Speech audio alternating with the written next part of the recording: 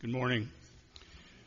Our scripture reading today is from the Gospel according to Luke, chapter 10, verses 25 through 37, and it can be found beginning on page 6 of the bulletin, and I'll be reading from the Common English Bible version, which is what is printed in the bulletin.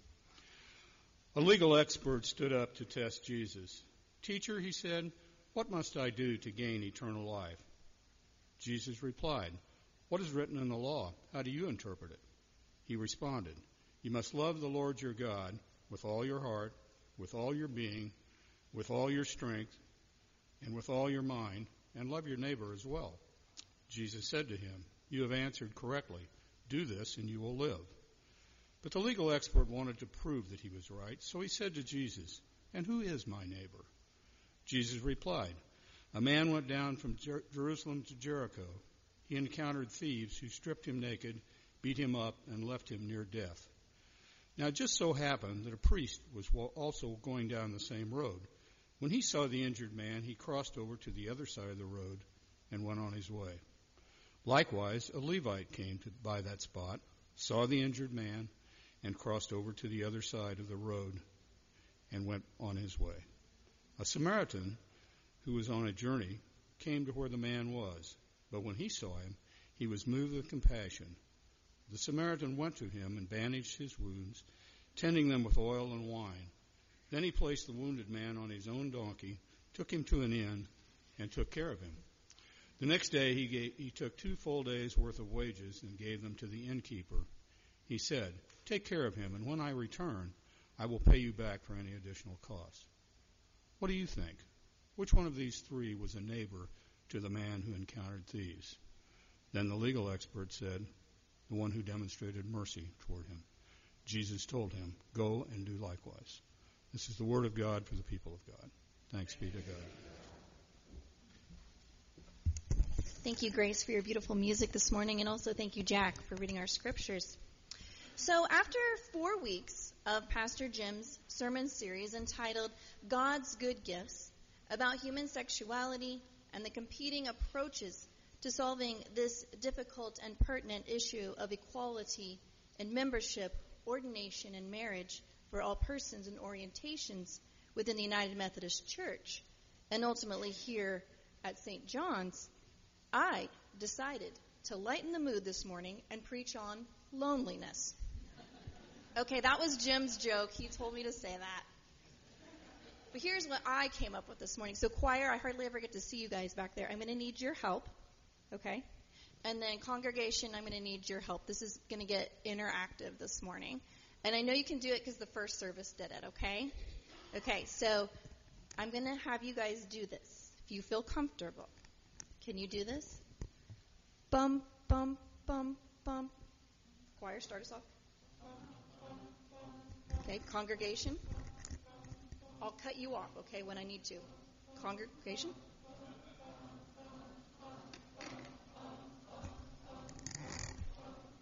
One is the loneliest number that you'll ever do.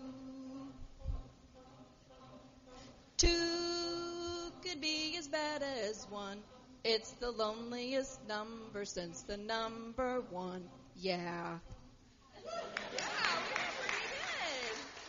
All right. You guys remember that song? 3 Dog Night. 60s, 70s, rock band. That song really kicked off their career. I mean, they started charting the hits. Their popularity came from that song. 1 is the loneliest number. But it was a remake. It was actually written and recorded by a fellow named Harry Nilsson. And the story goes that he wrote this song. He was calling somebody, and all he got was the busy signal. Bum, bum, bum, bum, bum, bum. Now, for those of you who have only lived on cell phones, you don't get that often, but there was a time when, and I was talking to my husband about this last night. Remember getting the busy signal? He wrote that entire song while he was on the phone, listening to a busy signal. And that's where that bump, bump, bump comes from. So I thought that was kind of a cool story about that song. But what I really like is the lyrics. 1 is the loneliest number that you'll ever do. 2 can be as bad as 1, it's the loneliest number since the number 1.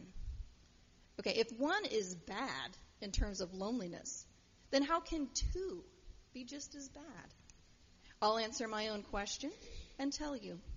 I think it's because loneliness as a human condition is complicated. It's complex, and it's far from being one-dimensional. Being alone, if you take it at its most simplistic definition, is being separated from others, isolated, or exclusive of anyone or anything else. They also did have a definition for alone that we aren't using today. It's meaning incomparable or unique. Like, she is alone in her fondness of pickle and potato chip sandwiches. We're not using that definition. But I want to challenge Merriam-Webster here a little bit for a second. I think being alone is more intricate than their description. And here's what I mean. 2 different scenarios. Why, oh why, am I here all alone without another living being to comfort me? Have you ever said that? But then again, how many times have you ever said, or maybe politely thought to yourself, why, oh why, please don't leave me alone with him? Alone. Okay, when you're physically alone, we get that. You're cut off from the world, from people and community and social situations, alone. Like really alone.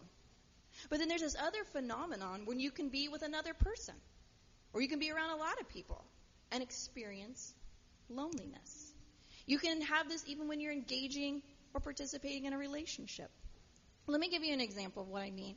I know a guy named Jay, and he has a girlfriend. They've been dating for several years. The relationship has had its ups and downs, sometimes fraught with more challenges than positive aspects. Jay remains in this relationship, and despite years of this nagging sense that things just aren't working, he stays. And when I asked him, why don't you just leave? He's young. I said, you're not married. You're not engaged to this person. The relationship isn't functioning, and you're visibly unhappy.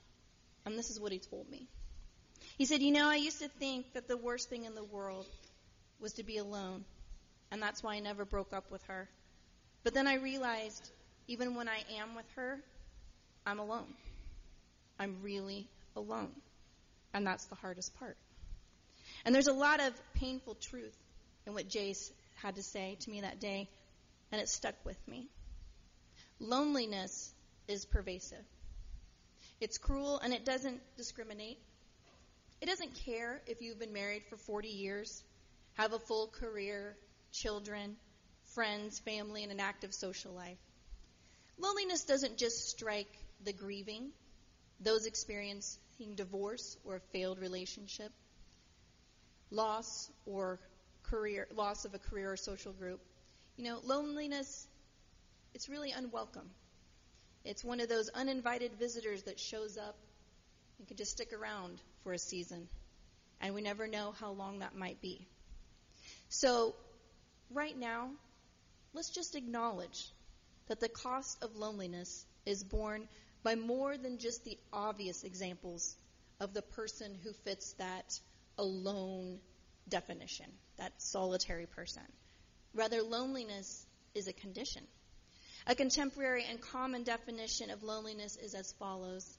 Loneliness is a complex and usually unpleasant emotional response to isolation.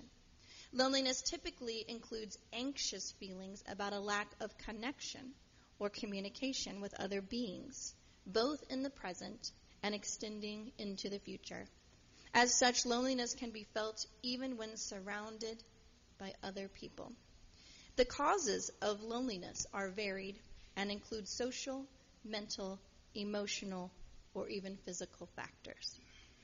The first objective of the sermon this morning was for us as a community of faith to be open to confronting and acknowledging what loneliness is and the uncomfortable reality of its pervasiveness.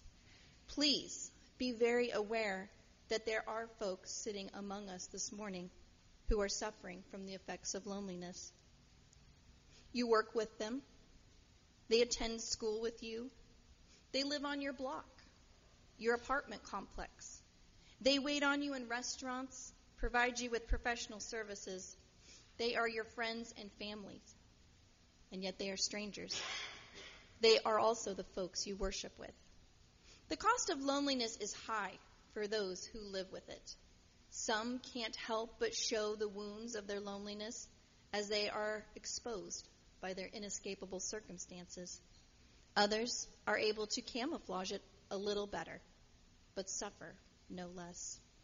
I could go on and on about the effects of loneliness and its impact on mental, physical, and emotional health, but that kind of seems like an obvious point to us this morning. Rather, I desire to discuss the biblical implications and assurances granted to us and the response and responsibilities we as Christians have to the lonely. And that's where our scriptures come into play today. Who should we show mercy towards? Who should we engage with? Who requires our help? Who needs our love? Who is our neighbor? Now, Jesus provided the answer to all these questions in the parable of the Good Samaritan. I mean, come on, we know this story, right? I mean, you've heard this like 50 or 60 times in your life. And I was just thinking, we teach this down in Sunday school. 3, 4-year-old kids hear about the Good Samaritan. So you guys know this. We've heard this story preached from just about every angle that it possibly could be. Putting ourselves in the shoes of, that's sort of the technique. Have you put yourself in the shoes of the thief? Or the priest or the Levite?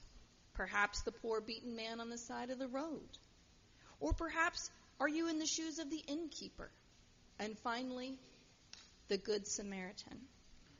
But today we revisit this story to find that it speaks to us today about our topic of loneliness, the cost of loneliness, and how close we want to get to another person's ache, to step into their isolation and hurt, and be a presence in the midst of their pain. Professor and commentator Caroline Lewis from the Luther Seminary in St. Paul, Minnesota, had this to say. She said, what if the Samaritan was good? Did you catch that? You know, in the scriptures, he's never called the Good Samaritan, is he? It's just the Samaritan. So she poses this question. What if the Samaritan was good because he simply made the choice to come near the almost deceased man in the ditch, to approach him, to decrease the distance between him and the man clearly in need of help? She writes, what if eternal life might also be known here and now in this place, in nearness and not remoteness, in proximity, not reserve, in deciding to be closer and not looking for ways to push away? She goes on to say, we expend a lot of our energy in our lives toward decided detachment, disengagement, and disenfranchisement.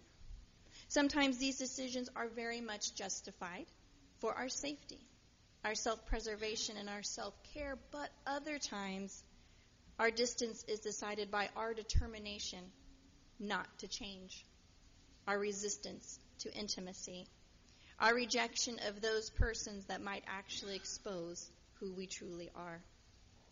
Who is my neighbor?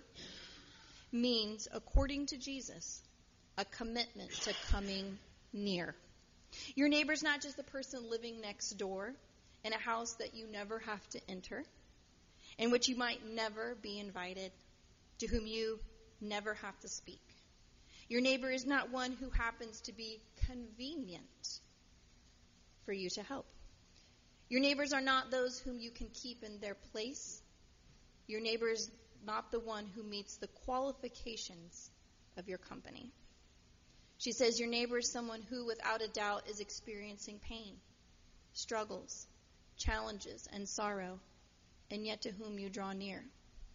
Your neighbor is someone who clearly has needs, and you decide, I will help you. Your neighbor is someone who might even resist your assistance, but you insist on it anyways. Now, choir, I don't usually like to take a big chunk of commentary and read it like that, but when someone says it good, I'll tell it. I'll say it. I think she just said that beautifully. It's about this closeness. What are we going to do with it? You know, I think we find ourselves with something of a challenge this morning, something difficult to wrestle with. At what cost will we reach out? How close will we get to the lonely? How far and how much will we expend to cross the road? How willing are we to approach, to see, to do the heavy lifting and carry the burden of someone in need of compassion and companionship? Are we willing to bandage the wounds, or will we just simply pass on by? Now, if you think I'm laying it on pretty thick up here, that I'm preaching from a point of enlightened perspective, you would be mistaken. I preach what I think we all need to hear, and that includes me. Trust me, I love helping with the missions and ministries here at St. John's. One of my favorite is the Neighbor to Neighbor ministry, where we feed folks living in poverty and the homeless at the Mary Kelly Center here in Kansas City, Missouri. And I'm passionate about food insecurity issues and alleviating hunger in our metro. I like preparing the food. I enjoy serving the food. I smile at the folks that walk by and go through the line and get their plate of food, and I make small talk. I go, "Oh, look what we have. We got fried chicken for you guys today." And I'll say stuff like, "Oh, look at the sunshine. Isn't it wonderful?" And, "Oh, I like your Royals shirt." But it's hard, really hard for me to cross that counter and go sit next to someone who's sitting alone, who has that look of weary and worry and loneliness stamped all over their face. I have to get close to their loneliness. Now, thank goodness Jesus did not use Allie Williams as an example in the Good Samaritan story, because it would be written something like this.